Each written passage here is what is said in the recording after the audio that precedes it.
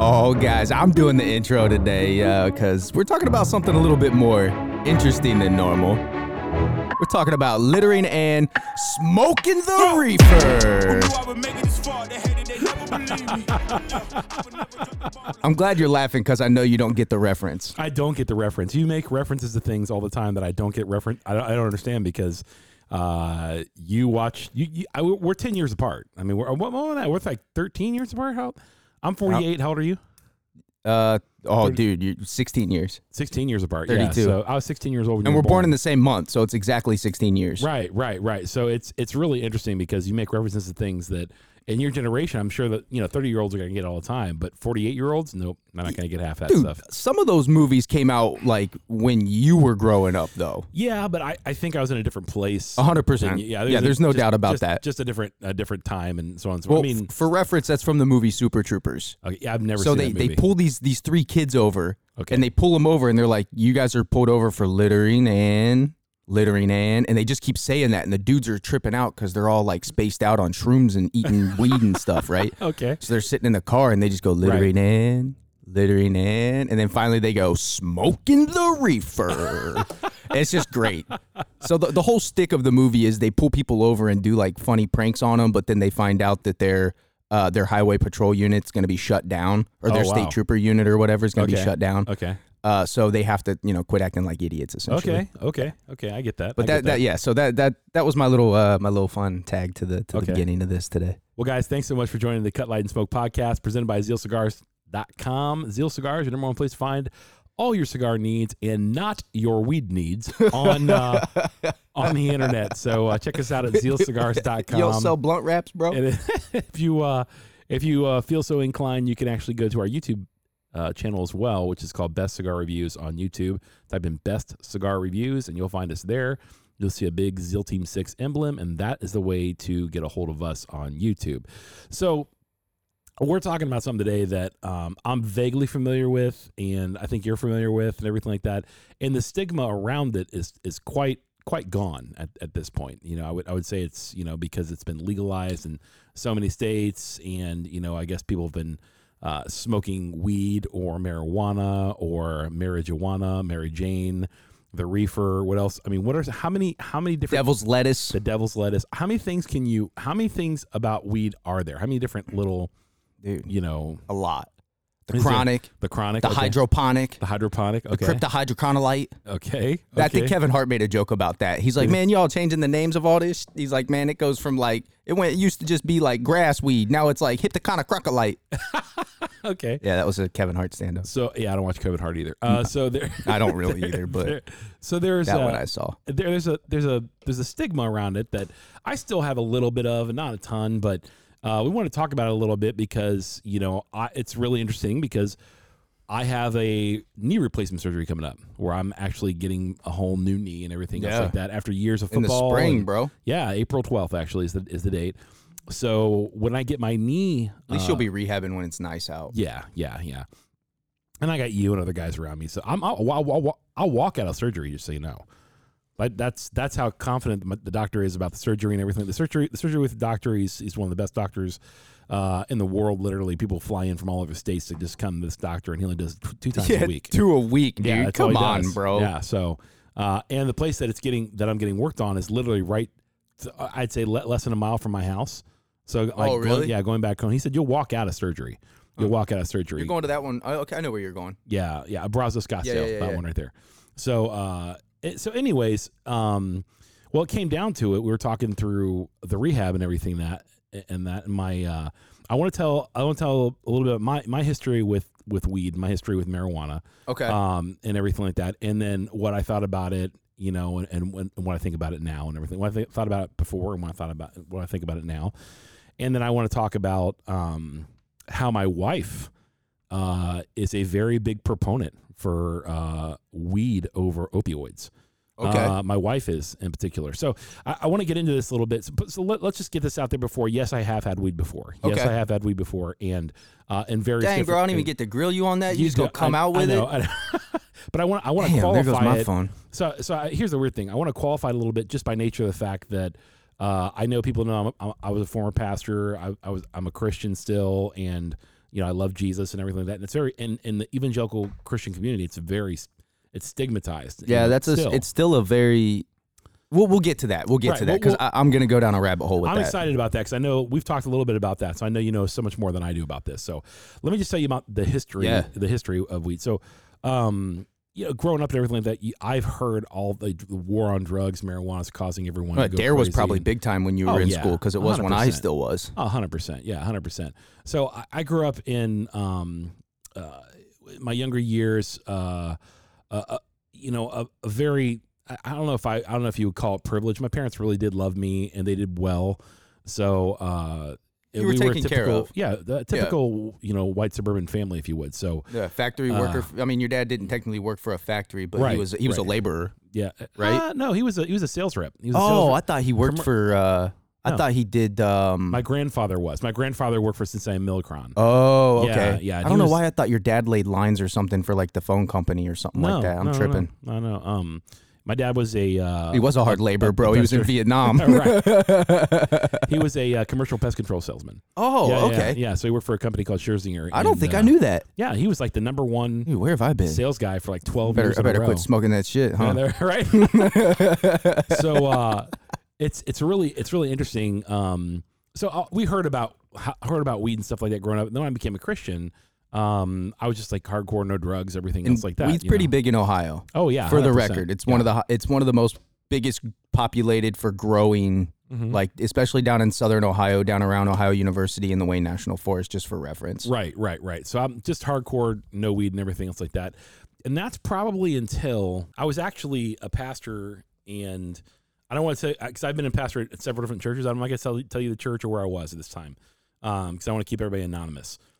But I was out actually hunting with somebody, and his wife was really struggling with a disease where she had chronic pain. And at that time... It was like fibromyalgia or something similar? I don't remember literally what it was. And at the time, the only thing that would take away the pain was weed. And a certain strain of weed with a lot of CBD with a little bit of THC, but she would have to smoke that. And it was illegal at that time, I guess, in Ohio. And... as we were sitting there talking, he was telling me just the immense amount of pain his wife would go through and how he felt so guilty because the church was against that and the government was against it and everything. But it's the only thing that brought her any kind of... felt like he was hiding and being a hypocrite. Right. Yeah. And I loved on the dude. And I was like, man, I'm telling you what, man, I don't see any... I mean, to stop my wife's pain when I do anything, yes, I would.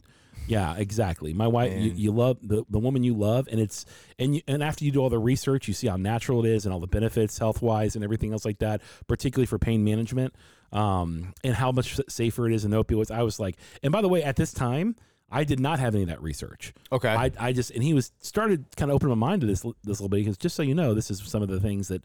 I don't know if you know anything about weed. I said I don't, man. I just know that it's bad or it's illegal and everything else like that. And he said, well, it's really not. I just want you to understand these kind of things. And, and so I was really shocked by that. I was particularly shocked when, there was another pastor that would literally, his wife suffered. He was kind of on the same page with me. Like, I know I'm probably, not doing the pastoral or maybe even Christian thing by giving my wife this, what the government says is horrible, but it's taking care of her pain.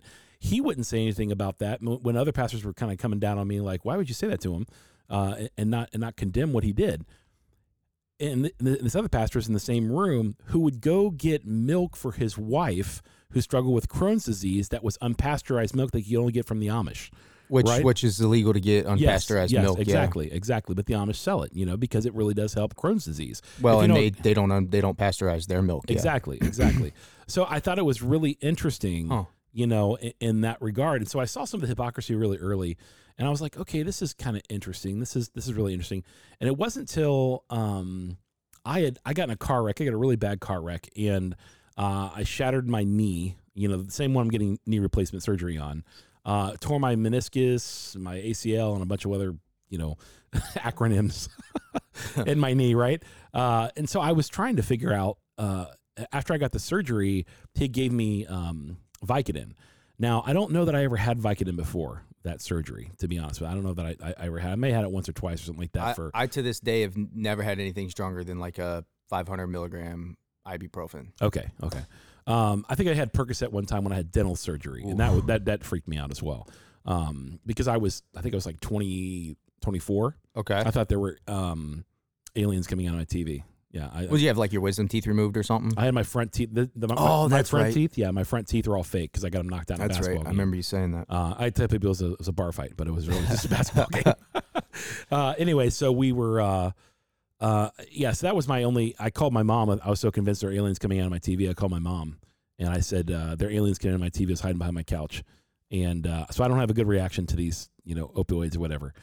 So after that, the doctor prescribed, Vicodin or codeine or whatever it's called. I don't know. I really don't know about this stuff. So I'm just telling you what some sort of narcotic Schedule 1. Right. Well, I don't know what that means, but something like that. Yes. I guess. It means it's kept in a safe and right. It's pretty.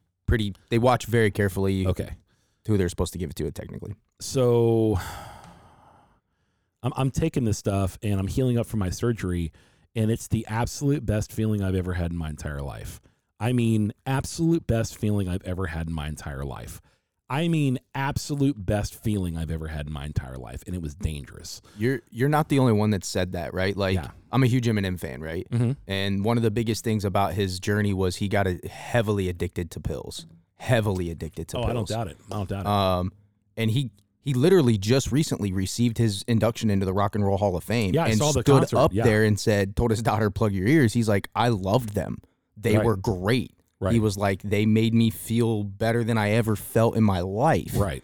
That's scary, bro. And so, I'm popping the pills, and I probably go through the first bottle too soon, so I called my doctor for another one. And he's like, yo. Well, he cautioned me. He said, "It seems like you're using these a little too much. You got to be careful because these are a narcotic." Okay. I don't know what that means. All I know is it's really addictive. Now, here's the weird thing: is I'm not thinking to myself I'm addicted or anything like that. I'm just thinking my pain's gone and I don't care. What it really made me think, probably because I'm a natural people pleaser, I didn't care about anything at that point. I mean, I still love my wife and everything like that, but I didn't care what someone thought about me or what someone thought about anybody else, something like that. And when you're a natural people pleaser with an outgoing personality, you really do care a lot of what people think, whether I like to say it or not. And I've gotten over that and everything like that. There's a little part of me that always goes, I really want to make people happy. I really do. And so as a result of that, I remember the second bottle, I got halfway through it and I thought the pain was subsiding in particular. And it's probably like week 2 of the surgery. And I could walk on it and everything like that. And I was rehabbing and everything. I didn't do total rehab on it. I went like 2 or 3 times to the rehab place. I'm like, I can do the rest of this on my own. And so I'm halfway through the bottle and I remember, I wasn't in pain. And I remember thinking to myself, well, maybe I should just take this to make sure I don't have pain come back. Maybe I should just do that. So as a result, I was like, well, okay. I'm just going to take this so the pain doesn't come back. And I remember I started taking less and less dosage because that's how he told me to wean off it. Yeah. I started taking less and less dosage. And when I got done, I wanted more. I absolutely wanted more. And the pain came back. Like the pain was back, but it wasn't nearly as severe. And I probably could have took Advil, but I wanted more. And that's when I knew something was really wrong.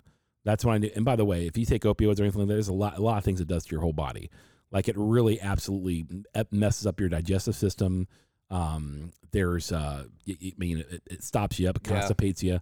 A bunch of things. I dealt with all that kind of stuff. I mean, it's weird to have had that. And then go to my doctor. My doctor was a baller, dude. He was like, "Dude, you're addicted. I'm not prescribing anything else."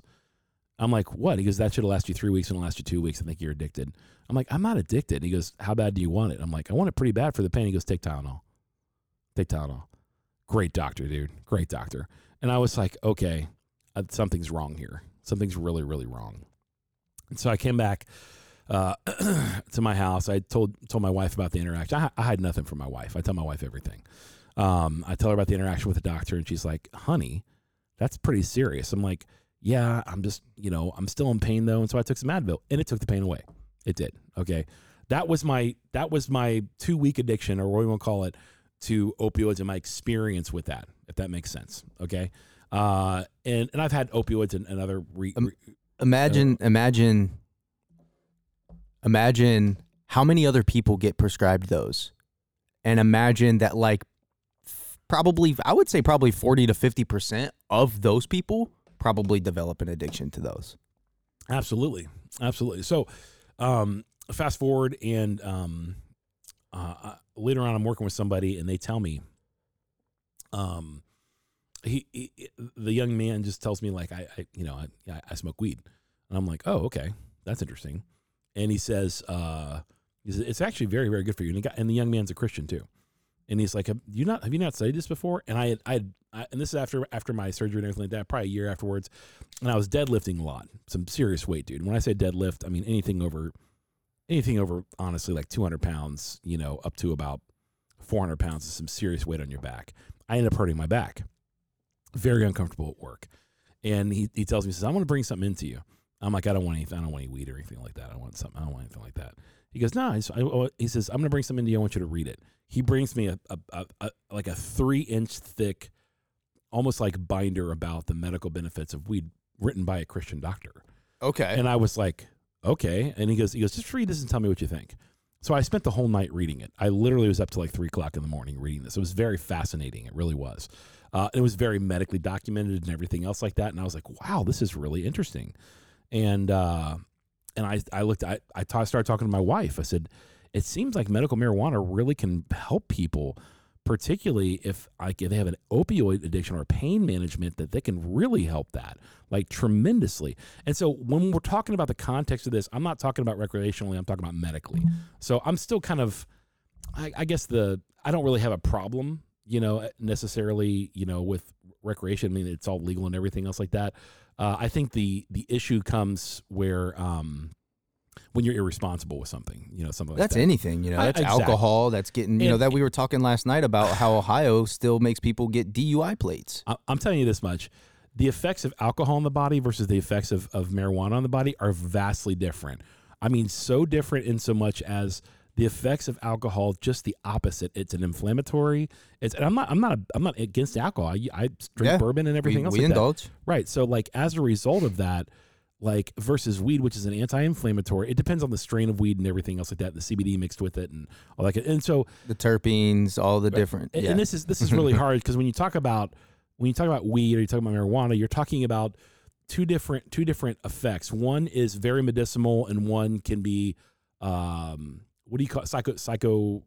What's the word? It can have psychoactive properties. Psychoactive properties, if you would. So, and the more psychoactive is the THC, and the more medicinal one is CBD. Yes. So when I talk about this, I'm talking about more the CBD versus the psychoactive type stuff. But we do know, and this is a fact, and anybody knows this in the medical community, that in order for the CBD to work actively the way that it needs to for pain management, it needs the THC to act that way. Well, the THC is actually the portion that actually does pinpoint the pain management. Yeah. Okay. So the THC is what takes away the pain. The CBD is what takes away the inflammation and a lot of other stuff. Okay. So your body is actually, I'm not going to get too deep into this, but because you guys can research it if you really want, but your body's already naturally set up to receive CBDs. Yep. We have cannabinoid receptors in yes, our brain. We do. Yeah. So when there's actually a company out there called American Shaman, they're one of the few that I've found that did this. They created a nanotechnology that blended into the CBD that they do, and it actually helps accelerate your body getting used to it. So instead of taking it for like a month straight, you can take it for like a week to 2 weeks straight, and your body will start absorbing it more naturally quicker. Okay. Because of the nanotechnology that they put in it to help absorb into your system. Okay. But yes, so that's one of the things that's really interesting about the weed industry right now, right?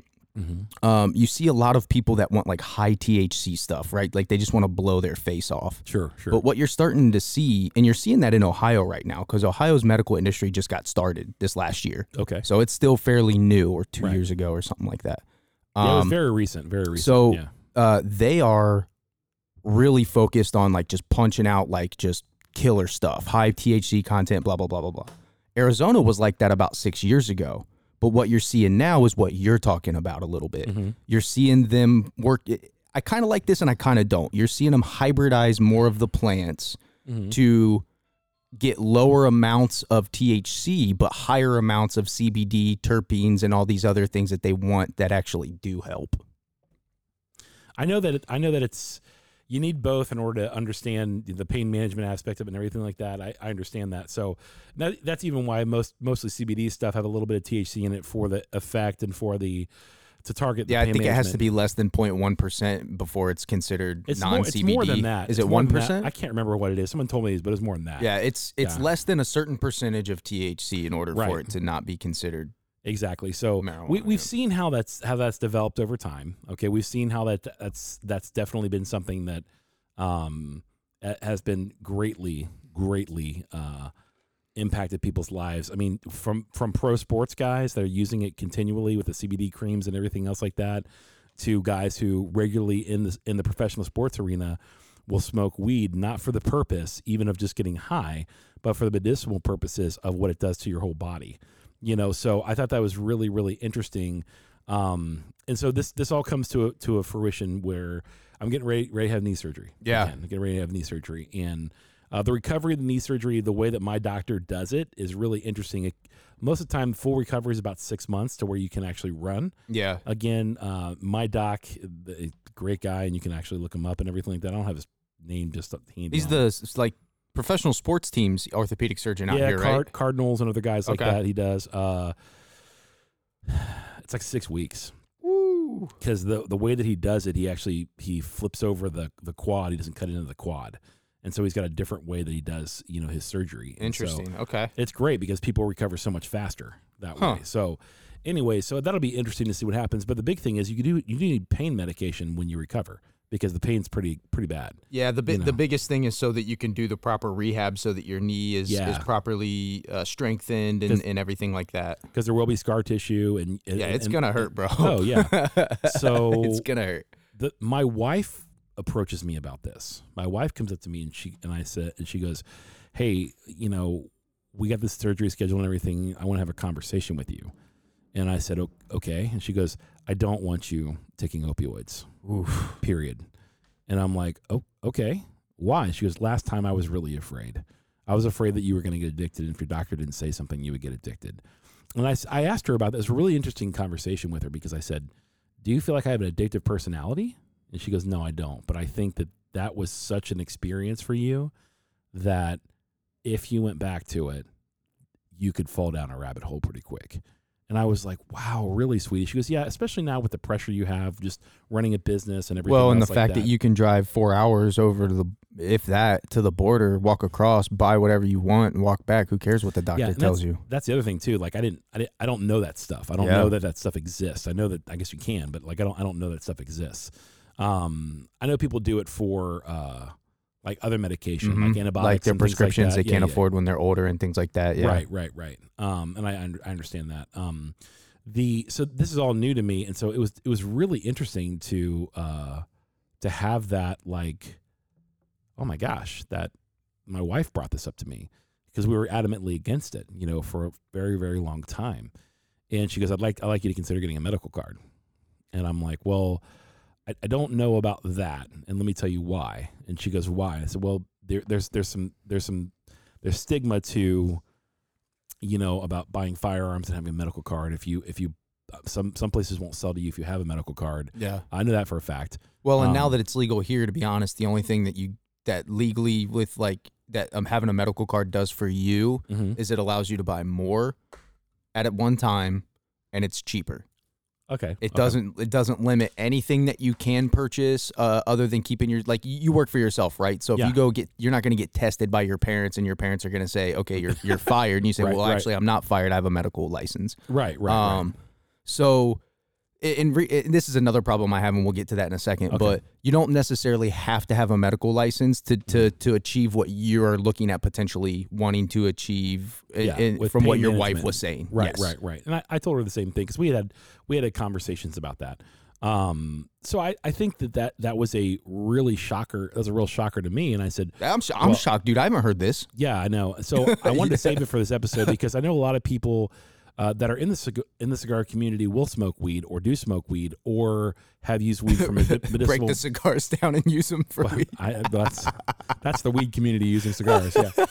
So I think it's really interesting. But I wanted to really address this from a medical standpoint that I'm going to do everything I can to not use opioids and to use marijuana for the pain management, in particular of this, because I know the health benefits of it. I know the recovery time in if you have to deal with being, high a little bit, and I do currently use, I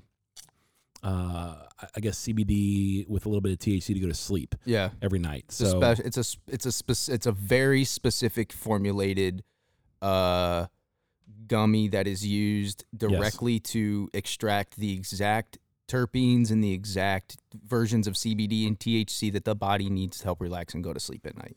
And it's also an anti-inflammatory. It is. It's phenomenal on my knee, by the way. Phenomenal. So that's very helpful because it does kill pain as well.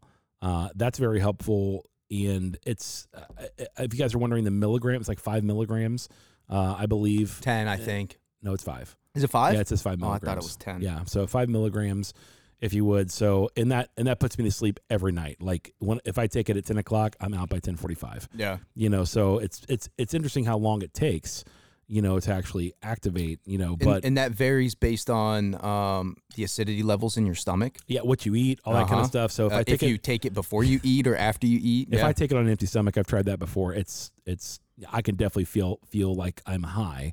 Yeah, you have to eat directly after. Right. So I've learned that, if I usually take it on a full stomach. So I take it. Takes a little longer for it to sneak up. And it does. So that's really interesting. So the reason I probably haven't talked about this for a very long time is because it's a very, very big stigma between the weed and the cigar community. At least there used to be a very big stigma. Like guys who prefer premium cigars or are involved in the cigar industry, we don't cross over to the weed industry in any way, shape, and form. And not that we are by saying this or doing this. Which is funny you say that, because when I was coming back from Hawaii, I was sitting on the plane, and the guy sitting next to me is a guy who works in the marketing industry for a company that makes the packaging that the marijuana goes into. Mm-hmm. So he makes like the bags and the jars and stuff that everything goes into. Uh-huh. And he said that he was at a show in Vegas for all these vendors for the marijuana industry. Uh-huh. And he said there was a ton of cigar vendors there. Oh, yeah. Because he asked me, he was like, "Oh, are you a cigar vendor coming from the Vegas show? How was your show?" And I was like, "Oh, dude, I work in the cigar industry." And he was like, "Oh, yeah, dude, there was tons of cigar people there." Yeah, it's become, because cigars have been lumped in with a lot big more tobacco. Yeah, big tobacco, like vaping and hookah and everything else like that. Now the shows are cigars, vape, and weed. It's all together. So it's a very, and so and a lot of people in the industry don't like that. Yeah, I don't know if I agree with it completely. Yeah, but I don't. Because I think there's very different industries, and not that one's a stoner or one's like a businessman. Well, even the vape and cigar industry are completely different. I mean, I had a guy walk in here the other day that said that the only reason vape shops exist is because they sell to underage kids. I don't doubt that. I don't doubt it, dude. He literally said that. Yeah, I don't doubt it. I don't doubt it at all. I was like, I'm not here's my thing, dude. I'm not an anti-vape guy. I'm not either. But what it's done to our industry because of that. Yes, it's hurt it. It's really hurt it. It's really hurt. It's put a very negative stank to it. Right, and they're just lumping everything together. And cigars were always like, top notch, relaxed, get together with the boys, things like that. Not this culture where it's kids necessarily. So. Yeah. As a result, we have to deal with that and the stigma behind that. So I didn't talk about this for a long time just because I wanted to make sure I understood that. And I've been blessed to actually be around some people who have a great amount of knowledge about this subject in particular. You do. We'll get that in a second. Yeah. You do. And people in the past that I even worked with have a tremendous amount of knowledge and have helped me grow in that understanding. You had some people that worked for you even in the cigar industry that worked in some shady places, bro, that industry. They did. Yeah, they did. And I think that I was blessed by their knowledge, to be honest with you. They were very forthright about here's the things about it and everything else like that. I think that's important to recognize. And I thank them, those people they ever listen to, they know who they are.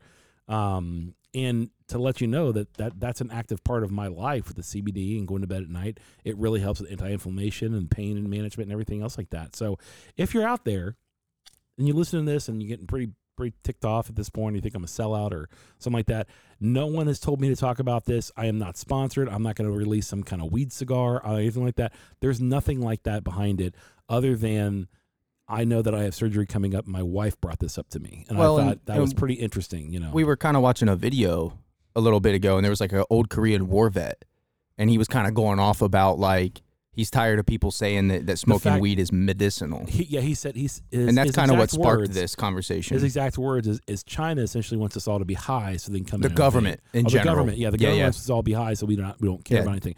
Dude, just so you understand something. Dumb, stupid, and oblivious is what they want us. Well, yeah, so they do want that. There's no doubt about that.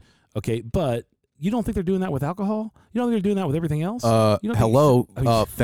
Oh, meth, gracious. heroin, which were introduced by the government. I mean, come on, don't get me started, bro. Yeah, exactly. Even LSD arrives naturally. Yeah, I mean, it's unbelievable how things in some way. Yeah, well, ayahuasca is what you're talking about. Or more shrooms, I guess. Right. But I've never had this amount of people around me that know this much about drugs in my entire life. I have a dear friend of mine. Named Know It All Jeff.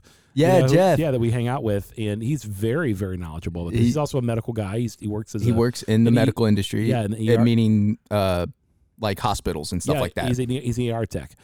So it's really interesting to hear his medical assessment of this. I mean, he's the guy that when I was having a lot of red meat and beet juice. Remember that? Yeah, he was like, "Yeah, you got the gout, bro." Yeah, I told me I had gout, and I had to go get some lactic acid. Chill out on the beat juice, dude. Yeah, I was like, "What in the heck?" It's like, "Yeah, too much beet juice, bro."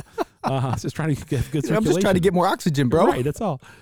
So I think that was a big thing for me, and I think also it's something that people wanted to know, and they've asked me about continually, particularly on the channel. They do you smoke weed? Do you smoke weed? Do you smoke weed? Yeah, there's been a lot of people that have asked about opinions on that. Yeah, and I think this is, I guess this has been my coming out party, but I don't, this is a hard thing for me,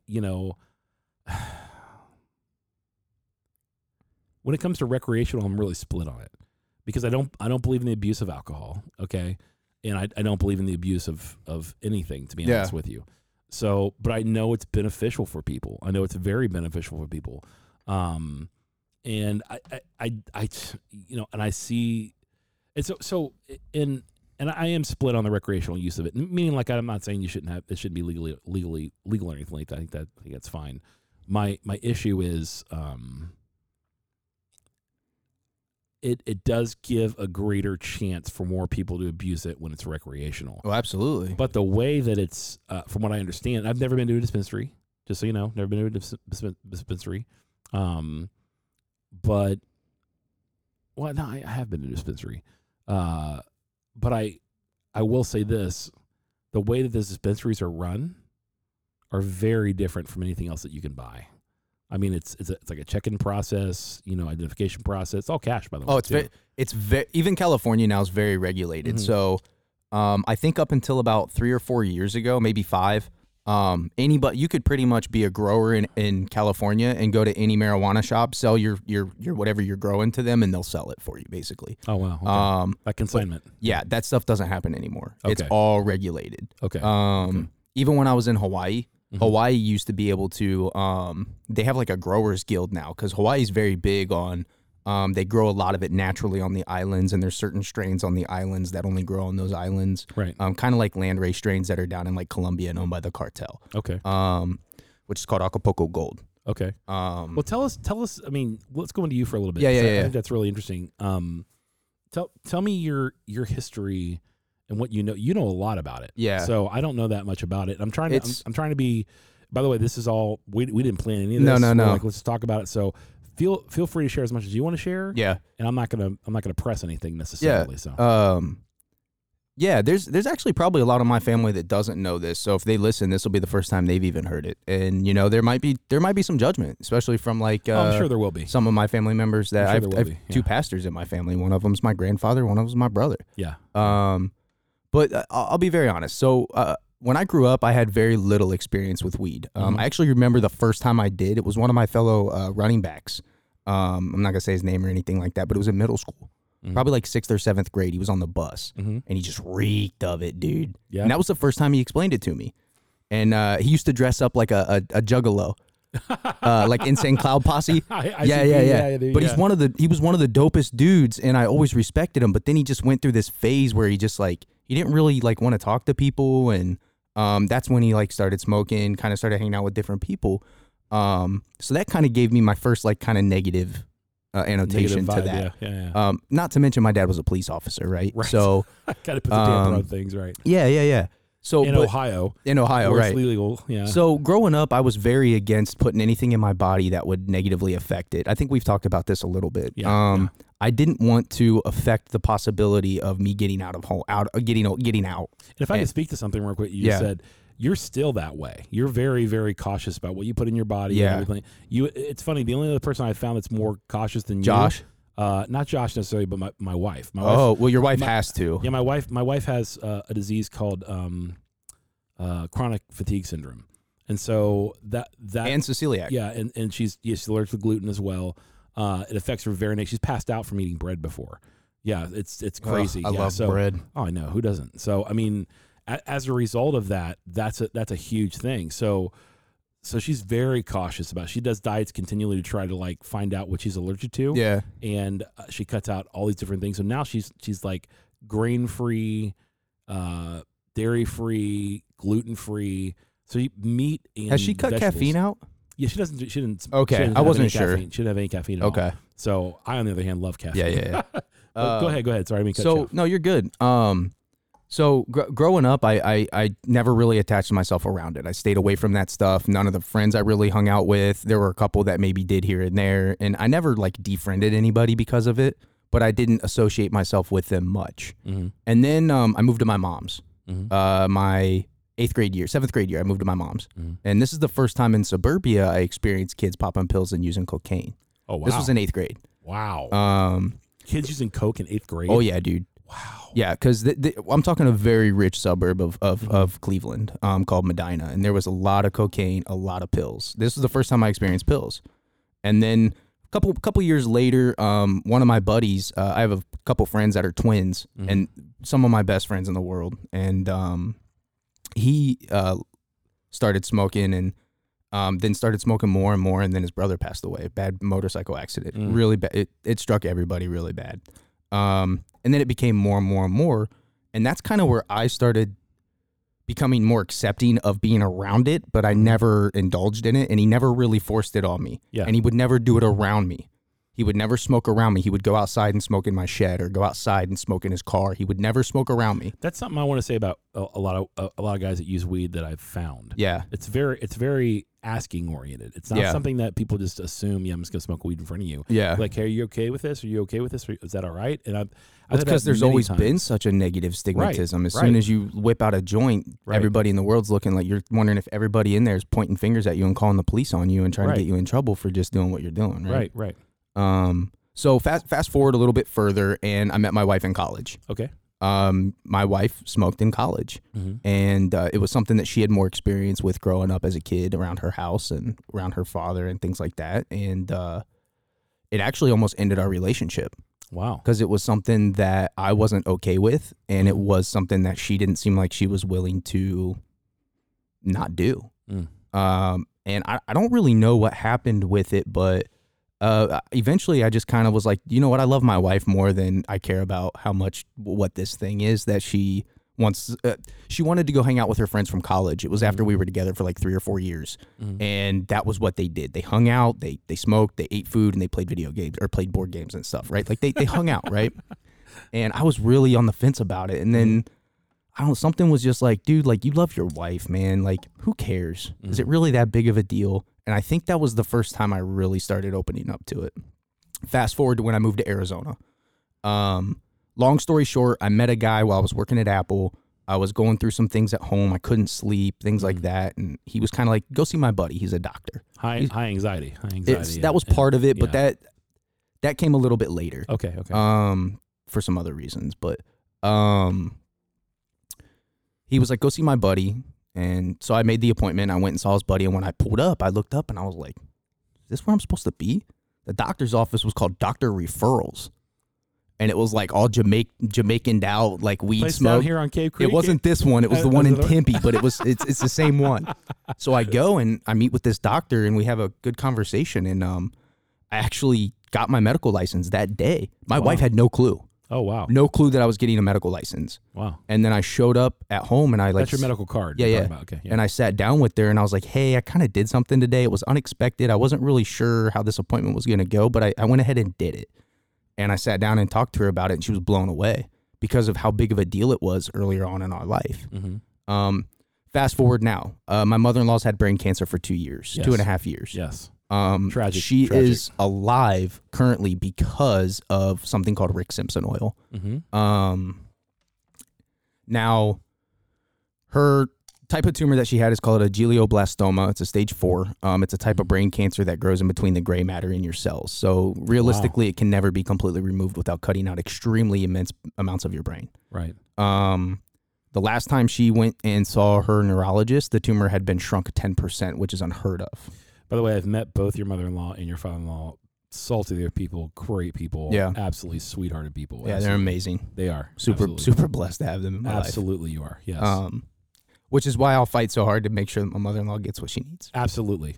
And we at Zeal will support you every step of the way, and we hope we have the whole time. So this is an emotional forum. Just so you guys know that I know that this is a hard topic to talk about for Justin because he does love his wife, he does love his mother-in-law, and he does love his father-in-law. And I have been privy to see that. I see the emotion in his eyes. So just bear with us as we talk about it. Go ahead. Luckily, how I found out about this is my mom's boyfriend is very well adversed in the medical industry. He actually used to grow and sell to dispensaries in California before it came regulated. Okay. And he taught me about this stuff that this Canadian guy named Rick Simpson made. And it's basically a very heavy concentration. You basically take about a pound of the plant and you break it down, usually in like a crock pot or a pressure cooker, with some sort of food grade alcohol, Everclear, something like that. Okay. And what it does is it extracts every single bit of nutrients and what you actually need out of that plant and makes like this black paste out of it, right? And in that black paste is everything that your body needs to heal. So the guy that created Rick Simpson oil created it to heal his own melanoma, and then I think something his daughter had. The dude cured his skin cancer and continues to cure people's skin cancer with this Rick Simpson oil. So for reference, it's very high potent. If you took more than a grain of rice right now, you'd be laying in that chair drooling. It's very high strength. She takes a gram a day. Oh wow, a gram a day to fight this cancer, and she's almost a year past where 99.9% of people with this cancer make it. Wow. And she only had 1 round of chemo and 1 round of radiation. And we told the doctors we didn't want to do the second round of chemo because we didn't want her quality of life to go down. Yes. Because chemo is, it destroys the cancer or it destroys the host first. Absolutely. And we didn't want to take that risk. Right. So we kept putting her on what we were putting her on, and she got a new doctor, and the doctor was like, I can't justify this chemo. And we explained what we were doing, and he was like, just keep doing what you're doing. Right. Saving her life. Right. That's one of the things I think people don't understand about most medical professionals. They do see the benefit. Well, yeah, they see the journey. The problem with marijuana is the government won't let us study it properly. Yeah. There's only like 2 or 3 universities that are even remotely allowed to touch this stuff in the way that it needs to be researched. Right. It's not researched to the point where here's my problem with what's going on right now. For example, there's a very specific terpene called D-limonene. It occurs naturally in oranges and specifically orange peels. Oh. My uncle was diabetic and used to eat orange rinds. I remember this as a kid. His name's Uncle Scott. I was like, Uncle Scott, why are you eating orange rinds? He's like, because I'm diabetic. It helps with my diabetes and it helps my stomach without me having to take things or drink things that could also affect my diabetes. I don't know the details other than that. That's what he told me. Okay. So now I take a pill called Orange Burps. Okay. And I was researching whenever I would purchase certain marijuana strains, I would look for strains that had very high concentrations of D-limonene. Because the second you ingested it, I could feel my stomach actually go bloop, bloop, bloop, and immediately feel better, almost instantaneously. Wow. So as I researched that, I found that a lot of the things that occur in these plants occur in all these other plants. These terpenes occur in hops. They occur in tomatoes. They occur in nuts and all kinds of things that already exist. So I found this D-limonene, which is an orange peel extract that goes into a pill form. And I literally just take that pill after I eat pizza, pasta, anything like that. Acid reflux is gone. My stomach feels better. I just burp up oranges. I need to get some of that, dude. But that's the stuff that they can't research. Like, right. And you see a lot of that too. I was just watching and researching SARMs, which is an anabolic steroid substitute, kind of, if you would. So a lot of teenagers using SARMs, which is I've heard about it in the weightlifting community, and so I follow that community still, even though I can't lift the weights that I lift. It's a big thing, and so but it's not FDA approved. okay. And so there's a lot of controversy around SARMs and can do things that have side effects and everything else like that. And it actually does have side effects. And so they're worried about young teenagers taking SARMs and everything else like that. But you're right. There's a lot of stuff that, the FDA or the government won't let people study simply because they probably want. It'll cost them money. Yeah, it'll cost money and everything else. And they're, I don't know why they're spending money on other things that we spend it on. But I want to address something you said earlier. Go ahead. One of your concerns about getting a medical card, and that was one of the reasons that your fear was because when you do that, you can actually get denied being a gun owner. And there's actually weird laws around whether or not you're even allowed to keep your guns when you get a medical license, right? Here's my problem with that, right? Marijuana is legal right now. You could walk into a shop with your driver's license and walk out with marijuana in your hand, go home, smoke it, wait an hour, go to a gun store and buy a gun.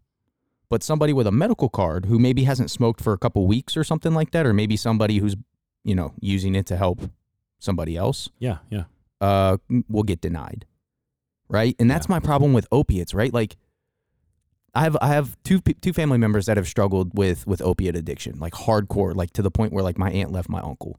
It caused extreme turmoil in the family, and it caused extreme turmoil within their family, right? Like, and my uncle would fall asleep at the wheel, sitting at stoplights. He would wreck. I don't know how many accidents he had in cars, and I'm sorry if I'm being a little oversharing with my family, but this is real. Like, this stuff happens. I see people fall asleep at the steering wheel at stoplights. Nobody on weed falls asleep at the steering wheel at a stoplight. They just go, am I supposed to turn left or right? And oh shit, is that the cops behind me?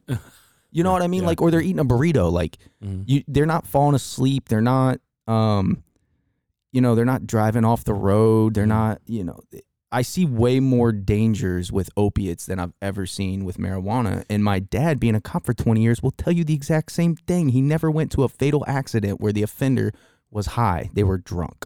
Right. Or they were on some sort of opioid. Yeah. And I think the stats bear that. I think we've seen that, and as a result of, what's going on and the stigma behind all this, I think that's one of the reasons we're talking about it today. I think it bears a conversation that goes probably a little deeper than we can go today.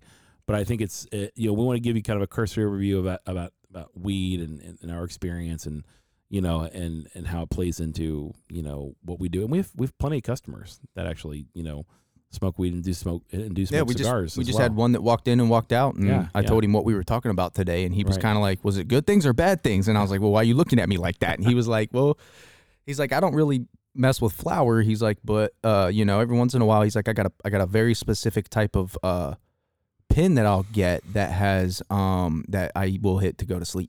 Yeah, absolutely. So just to shed some light on like some of the things you're talking about, right? Like, you don't have to smoke it. There's pills you can take. There's topicals. There's tinctures. There's gummies. Yeah, there's gummies. Wax pens. I don't know what that is. I'm not a huge fan of the vape pens. Okay. There's a few reasons why. It's still there's still an unnatural thing to them to make them burn and things like that, right? Right. I mean, there's people that is really beneficial for, like, if you're like a semi-truck driver and you need to I wouldn't recommend it because you're driving a semi, but like, you don't want your truck to smell, you could use a vape pen or something, or it's easier to travel with, right? You're driving a lot and you get to a hotel. If you're pulled over and you're going to bed at night. Yeah, things like that, right? Yeah. But the most natural way is still just natural flour. Right. Well, guys, we'd love to hear your feedback on the topic we're talking about today, and you could do that by emailing us at Cut Light Smoke Podcast, all one word, Cut Light Smoke Podcast at gmail.com. We'd love to hear your feedback on this and what you think about it, your questions, comments, and even insults and that kind of thing. So I'm sure there's gonna be lots of judgment on this one. I'm sure we're gonna get plenty of emails, on this one. But thank you for listening to us, and thank you for tuning into the Cut Light Smoke Podcast when we talk about weed, which will be interesting to hear your feedback on it. So with that said, I've been Bradley the whole time. He's been Justin the whole time, and so we're. I thought we were high the whole time. No, we were not smoking weed during the whole time. I promise. So thanks again, guys, for listening to the podcast, and we're out of here like last year. Peace.